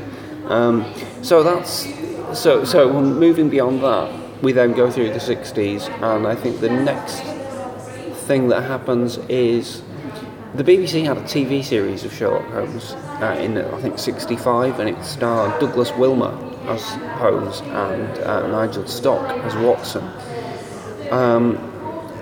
Douglas Wilmer then became afraid of typecasting, so when they came to do the second series, which was in, I think, 68, he didn't want to do it, which is weird because straight after, I think the next thing he did was play Nayland Smith in one of the Fu Manchu films, which was not that far removed a kind of character. No. And he later did play Sherlock Holmes in Gene Wilder's The Adventures of Sherlock Holmes. With Thorley Walters? With Thorley Walters, yeah. Who also later played Dr. Watson to Christopher Plummer's Sherlock in the TV thing. Yeah, this is the world of Sherlock. As you say, there's a certain type of actors are appropriate for it, so they recur, even if it's in different roles or with different partners and whatever. So anyway, in '68, the BBC went ahead with mounting its second series of Sherlock Holmes. They kept Nigel Stark. Douglas Wilmer was obviously not having anything to do with it. They were going to do it in colour. It's one of their first ever colour dramas. And they obviously needed a replacement Holmes. They thought about John Neville, who had played Holmes in the sort of Jack the Ripper horror film A Study in Terror in '66, I think. But he wasn't available, so they then asked Cushing, who was by that point, 10 years on from The Hammer, Hound of the Baskervilles. Cushing was a huge Holmes fan, as we discussed in the full podcast episode, and he was well up for it, although he hadn't done any major TV, apart from like filming the odd episode of The Avengers or something, since the mid-50s. But he was well up for it, and he signed on. The production itself, however, proved to be a bit of a nightmare and very, very intense, like making a film every 2 weeks. And it was, there are accounts of it was difficult on many levels, and the fact that it was the first ever colour drama and they were struggling on the budget and things, and it resulted in Cushing saying he'd never do a regular TV series ever again. But we've both seen some episodes, and Howard, what do you think? I bought The Hound of the Baskervilles, which it's a mixed bag. I mean, it is a very faithful adaptation, and you do get to see Cushing play kind of Sherlock Holmes in his entirety, saying the actual dialogue from the book and all this business about the so it's quite a faithful adaptation. It's, as you say, it was an early colour production, so technically it's a bit chonky. The editing is a bit suddenly, really quick cuts and everything. And it does have one of the most hilarious horse riding scenes at the beginning, where Sir Henry, it's Hugo, isn't it? Who's the bad guy? It's Sir Hugo. Sir Hugo jumps on his horse and races after this girl at the beginning, and it's quite obviously the actor Gerald Flood, who's playing Hugo, just bouncing up and down in front of a screen. There's not even like a fake horse's head; it's just him going up and down. And then suddenly, and she looks like she's just walking down a garden path or something. And then suddenly it goes into photographs. Yeah. It's like, well, they ran out of film or something, so they just had photographs. So that's at the beginning, you think, what the hell is this going to be like? But then once you get into it, once you see Peter Cushing and Nigel Stark in consulting rooms, and Dr. Mortimer comes, it settles down. It's actually, I think, a very good adaptation. Yeah. And the acting is excellent, and the script is excellent. I think it has, the interior scenes have a kind of quiet intensity to them, which reminds me of kind of BBC Ghost Stories. It reminds me a little bit of those Amar James things, and also some of those Nigel Neal dramas, like Beasts, something like that. Yeah. There's the acting is of such an intensity, and there's a great use of storytelling.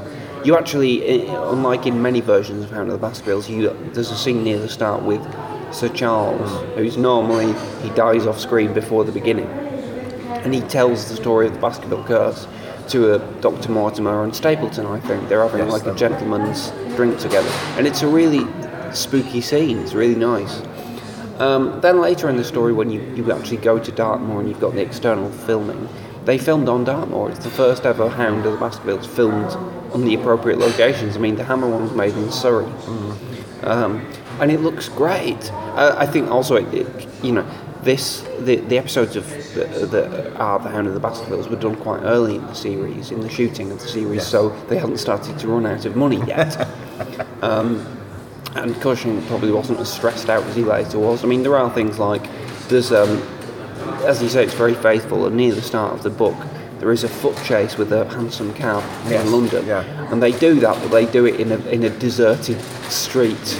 Somewhere on the outskirts of London, they obviously couldn't afford any extras or anything, but it looks nice. Yeah, it looks good. And Peter Cushing is allowed to play all the facets of the characters, the humour. In The Hound of the Baskervilles, in the film, he's just very dashing. He's very kind of Van Helsing-like, I think, and very sort of. Of course, yeah. But in this version, because there's more space, there's more time, he's allowed to bring out the humour and his relationship with Dr. Watson and all the different facets. And I think he perhaps enjoyed doing that version more than The Hound of the Baskervilles, in that it just allowed him to be the Sherlock Holmes. Well, I also saw that, because the thing about this series is I think they made about 16 episodes, but most of them don't exist. There's only 6 episodes surviving. Because of the terms of the deal with the Conan Doyle people, they couldn't sell it overseas, weirdly, so there was no point keeping it, so they scrapped a lot of it. And I think some of the episodes only exist in black and white, even though they were filmed in colour.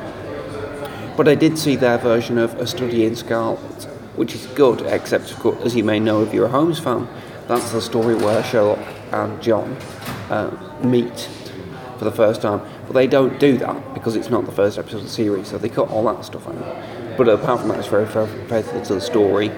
And I enjoyed I thought it was great, I enjoyed it, but I felt for Cushing a little bit because I could kind of, I don't know if it's the first episode he filmed, I don't think it was, but I could kind of tell that here's an actor who's brilliant but has been only doing films for 10 years, and it's almost like he's suddenly on stage. You can see kind of moments where he slightly trips over his lines, or and that's not a problem. It happened a lot in TV that was like almost filmed as live. But I think you can sort of see, maybe I'm reading into it, but I think you can sort of see that he's terrified by that. He's terrified about getting it wrong. He wants to be so precise. And if he does trip over a line, which happens, just once or twice in an episode, you can see a moment of yeah, well, he was a terror. perfectionist, wasn't he? I mean, people say he was a perfectionist. Yeah. So, yeah. But he's great. I think the series is... I think Nigel Stock's pretty good as Dr. Watson, but I do think they don't really seem the same age. I think that's, I don't think they mesh together as well as Cushing did with Andre Morel. Yeah. But yeah, I enjoyed it, and I'd like to watch more episodes of it. I'd like to watch more episodes. I mean, it was good enough. Yeah, like you say, I mean, perhaps it does look a bit stagey by today's standards. Well, all television from that time looks stagey by today's standards, I suppose. But you do feel like you're watching the story, that it is a faithful adaptation of the book, and it is exciting. There's good performances. Philip Bond is good as Stapleton. I do think we should mention. Yeah, I think Philip Bond is terrific. As he Stapleton. just died recently. Yes, he died also. I think Stapleton's one of the great villains, one of the great cads of literature, and he does a really good essay of him. That's great. Yeah, and I also I think this is one of my favourite factoids. I just like the fact that Cushing, I think, is the only actor to star in two different versions of The Hound of the Baskervilles, and they're both good in very different ways. So then we move a little bit further. Well, a couple of years later, 1970, Billy Wilder made a film called The Private Life of Sherlock Holmes, starring Robert Stephens as Sherlock Holmes and Colin Blakely as Dr. Watson. Now, some people say that Hammer's Hound of the Baskervilles is the best Sherlock Holmes film ever made. I believe, some people say Basil Rathbone is the best movie Sherlock Holmes. I would say that's Basil your Rathbone opinion. is the best movie Sherlock Holmes. Having watched them again recently, I would certainly say that, yes. And that his version of Hound is the best film ever made. I think Private Life of Sherlock Holmes is the best Holmes film ever made. I don't necessarily say Robert Stephens is the best Sherlock ever, although I think he's very good. And I think that a lot of what he does is kind of weirdly prefigures Benedict Cumberbatch in the current Sherlock TV series. But it's a wonderful film. It's kind of nominally a comedy, but it's actually very faithful to the tone and the detail of Conan Doyle's Sherlock Holmes and the world that they're in. But it brings out all the opportunities for comic romance that it can within that, and I think it does a wonderful job. The reason we're talking about it is because Mycroft Holmes, Sherlock Holmes' brother, is in it, and I don't believe that he was the first choice for the role, but whoever they wanted, who might have been someone like Orson Welles, I don't know. Oh, well, yeah. I think because Mycroft is like a famously portly character, that's kind of part of the point. But anyway, the actor that they kind of dreamed of casting either wasn't available or had just died or something, I don't know. But Christopher Lee stepped in, and they kind of, apparently Billy Wilder thought, he totally doesn't look like Mycroft Holmes, he's tall and thin, but whatever, he'll be great, and he is great. Yeah. And again, provides a template for Mycroft that is followed kind of pretty specifically by Mark Gatiss in the current Sherlock show. I just think it's a great film. I love everything about it. I think it is a great film. It might be the greatest Sherlock Holmes film, yes. And I do think Robert Stephens is brilliant. Robert Stephens is an actor I always enjoy watching in anything. He's one of the few actors who can make Tolkien's dialogue worth listening to. Is he hitting? He's in the radio version of Lord of the Rings. Who does he play? Oh, I don't know. All right. I don't know. One of the older people. I don't know much about Tolkien. That's not my. Right. But I think he's a wonderful actor, and he brings out the humour of it really well. And when they talk about the missing midgets and all that sort of thing, or something. Oh yes. Yeah, kind of.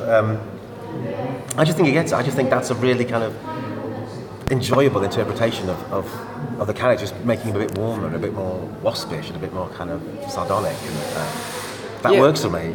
Robert Stevens and Ian Richardson are two actors who people don't think of as playing Sherlock Holmes. You know, they're not one of the main ones people think about, but I think they're both brilliant in their way because they both bring a humour into it. And they're both warmer and funnier than most Holmeses. I hope you're enjoying the sound of the coffee machine and it's filling up quite nicely. The atmosphere is improving. I just hope the sound quality is okay. So then the next one to think about is, we have a whole decade to go through. And we were talking earlier about The Ghoul, and the producer, Kevin Francis, son of the director, Freddie Francis, whose mission was to bring back Hammer or at least Hammer as he liked it, because Hammer hadn't gone by that point. So he made The Ghoul, he made Legends of the Werewolf, and listen to that coffee machine. Yeah, it's great. Yeah. So he made The Ghoul and he made Legends of the Werewolf. So he made The Ghoul. He made The Ghoul and he made Legend of the Werewolf, both of which failed. And he didn't make any. And then his next thing was to try and make a new Sherlock Holmes film.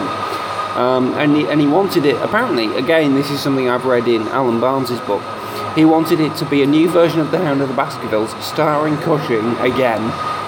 So that would have made it 3 for 3, wow. And with a Hound animated by Ray Harryhausen. Now that would have been good. That would have been great. I would have wanted to see that. Yeah, sure. Well, the thing is, The Hound of the Baskervilles, I think, is one of the best stories ever. It's one of my favourite stories. I can watch it in any version. So if there were 3 with Cushing in and one of them had a Ray Harryhausen hound, that'd be fine for me as well. But anyway, he couldn't get that off the ground. So, and by the 80s, he'd moved into TV, and he was finally able to fund a TV movie of Sherlock Holmes in the same year that the Jeremy Brett version started on ITV or Granada. Channel 4 broadcast Kevin Francis's production, The Masks of Death, which its unique selling point was it was about an older Sherlock Holmes, and that Sherlock Holmes was played by Peter Cushing. I think if Andre Morel had died in 1978, but I think that's my phone, so I'll just restate that. I think that given that Kevin Francis was such a Hammer fan and was trying to recreate the heyday of Hammer, had Andre Morel been alive, I think they would have got Andre Morel to play Dr. Watson. Yes. He wasn't though, so they got John Mills. And I enjoy the coincidence that John Mills had also taken over essentially from Andre Morel by playing Professor Quatermass in the last Quatermass series. And then in a way, in both cases you can kind of imagine John Mills as a sort of older, milder Andre Morel. They aren't that different. Yeah, still got the same kind of avuncular quality. And there's the chemistry with Cushing is the same. And so I recently watched The Masks of Death. I had to track down a VHS copy because, as we said earlier, it's not available on DVD. And I was delighted by it, actually. I thought it succeeded in feeling like a spiritual successor to Hammer's Hound of the Baskervilles and Hammer films generally. It's directed by Roy Ward Baker, who directed a lot of the classic Hammer films. And it's got an all-star cast. I know that you probably saw it at the time, Howard. I don't know if you've seen it more recently. Yes, I remember enjoying it at the time. Watching it again, I didn't see it all, but I've seen some of it. Watching it again, it's very enjoyable and everything, and it's an interesting story. There's just something rather sad about seeing all those actors looking so old. They are old, so Peter old. Cushing looks so, and Anne Baxter, who plays Irene Adler, died just a year or so later. It's one of her last parts. Right. Ray Milland died a couple of years later. Anton Diffring died a few years later. Yeah. This great all-star cast in it. John Mills lived to be about 300, so he went on. There's almost no young people in it. There's no young people. Russell Hunter from the TV series Callan, isn't yes, it? from Taste the Blood of Dracula as well. Oh yeah, of course. So you kind of, when you watch it now, you kind of think, well, all these people are kind of at the end of Anne Baxter wasn't even all that old, she was 60 odd. But all these people are just at the end of their careers in this sort of, there's a kind of like, what's the word, valedictory feel to it, like it's the end of an era type thing, and everybody, we're coming to the end of the Hammer. Well, the Hammer tradition is finished, but this is just like the last little sort of gasp of it, kind of, and then that's it, and then you kind of Sherlock Holmes Well, it was the handing over, in a way. I see it as the handing over to Jeremy Brett, who took it through the 80s and 90s, from that point, really. I mean, I think Cushing's very good. Yes. He's absolutely terrific, and he's got all his old energy despite being, looking this is the thing, very he old. looks old, but he's still really energetic, he's still really kind of physical. That's the thing about him. Even when, after his wife died, he did lose an awful lot of weight, became very gaunt. But he's still running around in the films he makes in the 70s and 80s. He's still running around like his old self, and it's. I think this might be the point to mention the Van Helsing mysteries. Well, I wanted to mention this at the end before we go. Some genius has put on YouTube a thing called the Van Helsing Mysteries, and it's like the opening credits of a potential series made by the people who make Columbo, because it's the same yellow writing as they have in Columbo. And it's as if they made a series about Van Helsing in the 1970s, with Peter Cushing playing Van Helsing, running around solving mysteries, also starring Michael Coles, apparently. You've got to watch it. Go on YouTube and type in the Van Helsing mysteries. Well, I promise you'll enjoy it. It's entirely assembled from footage from Dracula from AD the film, 72. just from Dracula AD 1972. But it looks great. It looks like it really is a series. I put a comment on it saying that please do the title sequence from season 2 entirely using footage from the Satanic Rise of Dracula. It's just, and when I posted it on Facebook, I tried to say, I remember this series. So I tried to make out that it was a real series, see how many people would fall for it, but not many did, I don't think. Damn. Like nobody did. Or a show. I think all my friends would know it's not a real series anyway. You know what? So. I wonder if that was ever mooted, and Peter Cushing, from his Sherlock Holmes experience, went, nope, no more TV. But it would have been brilliant. It would have been fantastic. But the Cushing's age in The Masks of Death is interesting because it's kind of it's at the start. It's set in about 1915, 18, something like that. At the end of the war, I think. Yes. Oh no, just before the war, I think. But then the main story is set in about 1904, so it's flashback.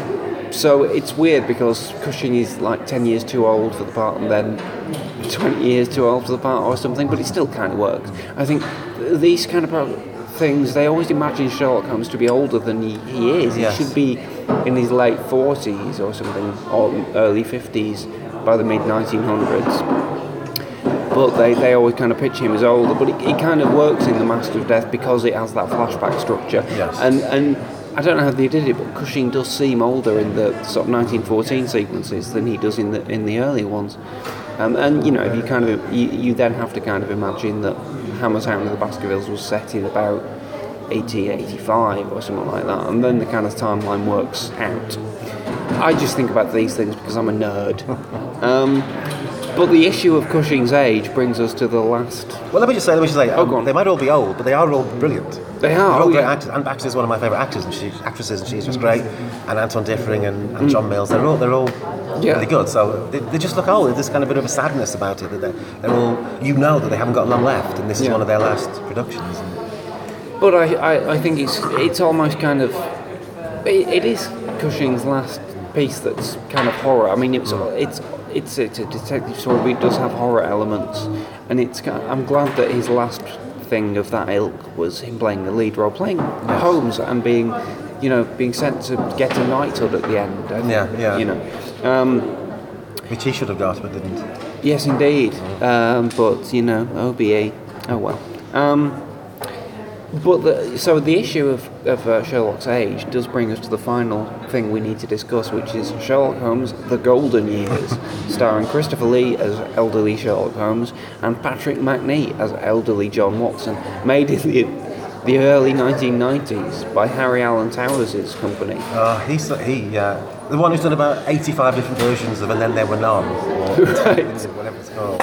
Well, we might mention Harry Alan Towers at some other point on the podcast, but I think we should probably just explain who he is. British producer who was a real wheeler dealer, would do anything he could to get productions off the ground, but didn't seem to ever have enough money to actually film in England. All his productions are kind of European co-productions, or entirely European. And I think that applies to this as well. I don't know if any of the location filming was in England. It does look quite nice, but most of the filming, I mean, have you seen these films? No, I haven't. Is Richard Todd in one of them? He's in Incidents at Victoria Falls. Then I kind of know what they are, but no, I've never seen them.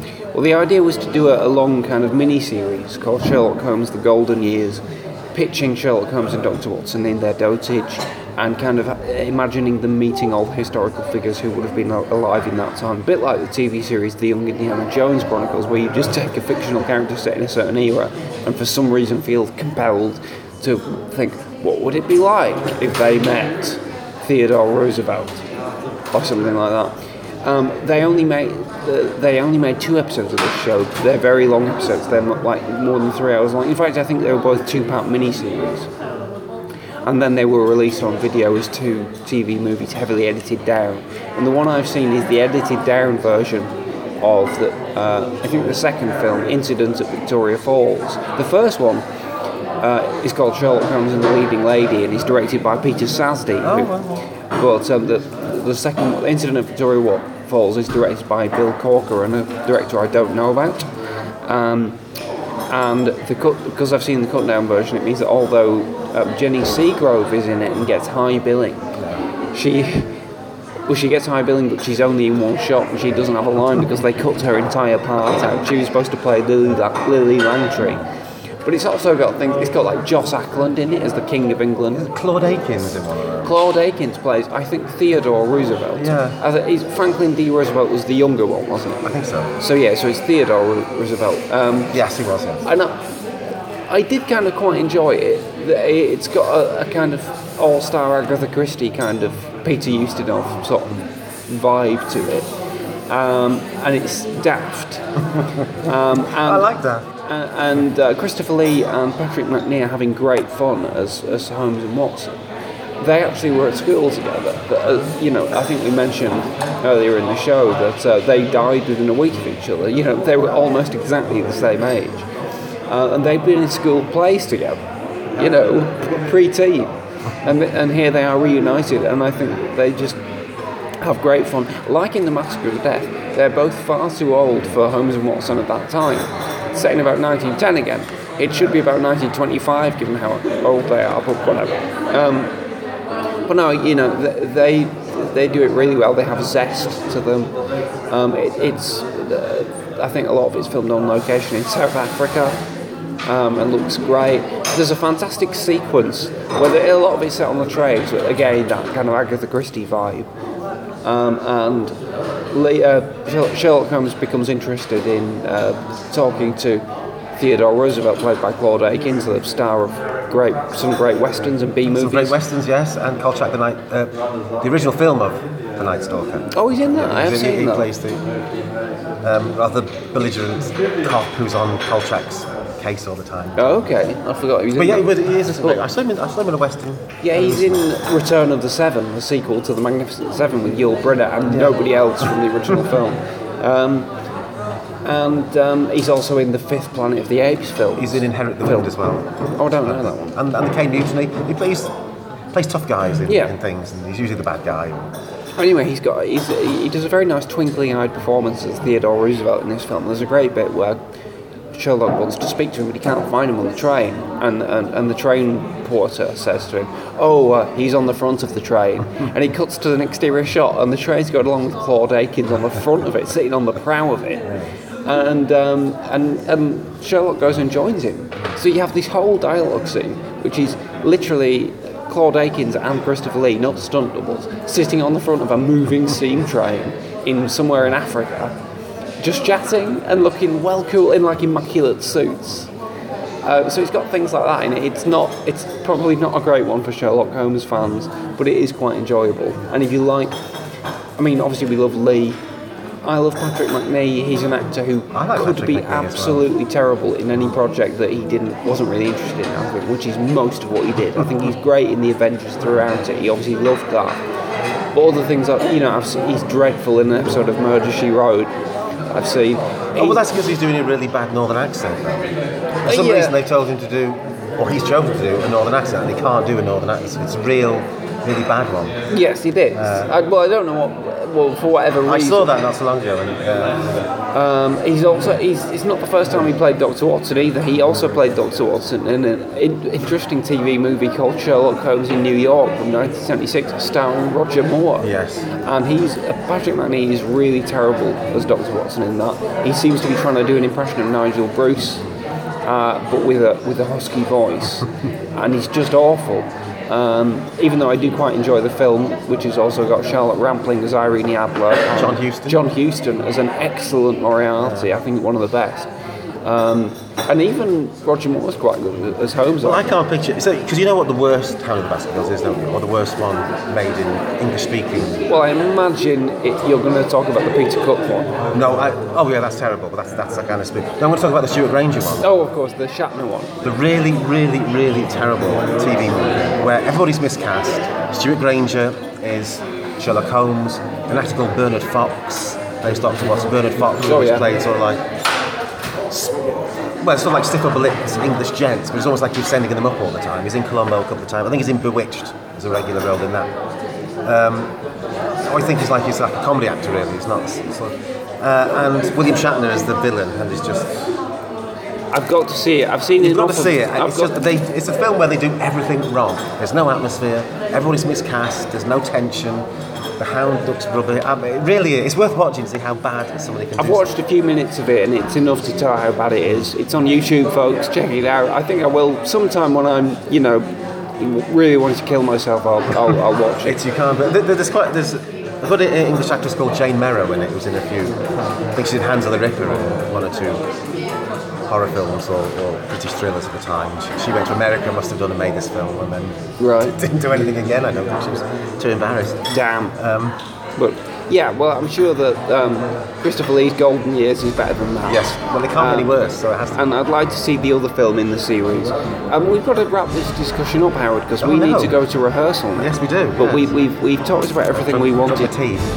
Yes, me too. We talked about everything we wanted to, and it's got kind of noisier in this cafe now. So I hope that the listener can still hear us.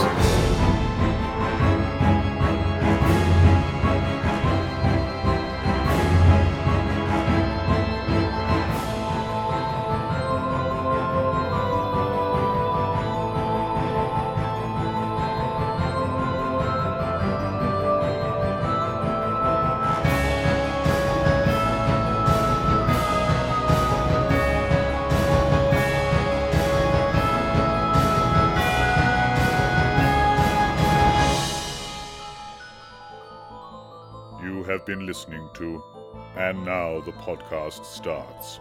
Produced and released by Ambidextrous Solutions Limited. Presented by Howard Whittock and T.D. Velasquez. Special thanks to Greg Hume for our original theme music and to Brian Gorman for our original artwork. All dialogue and music clips from films, TV shows, and trailers are used for the purposes of criticism in the spirit of fair dealing as defined in UK law and fair use as defined in US law. No copyright infringement is intended. Please visit our home on the web, www.andnowpodcast.com, for more content and contact details. Or visit our Facebook pages at AndNowPod or at Lee Cushing Pod. Follow us on Twitter at AndNowPodcast or at Lee Cushing Podcast. If you'd like to donate to us, please visit patreon.com/AndNowPodcast. And now the podcast stops.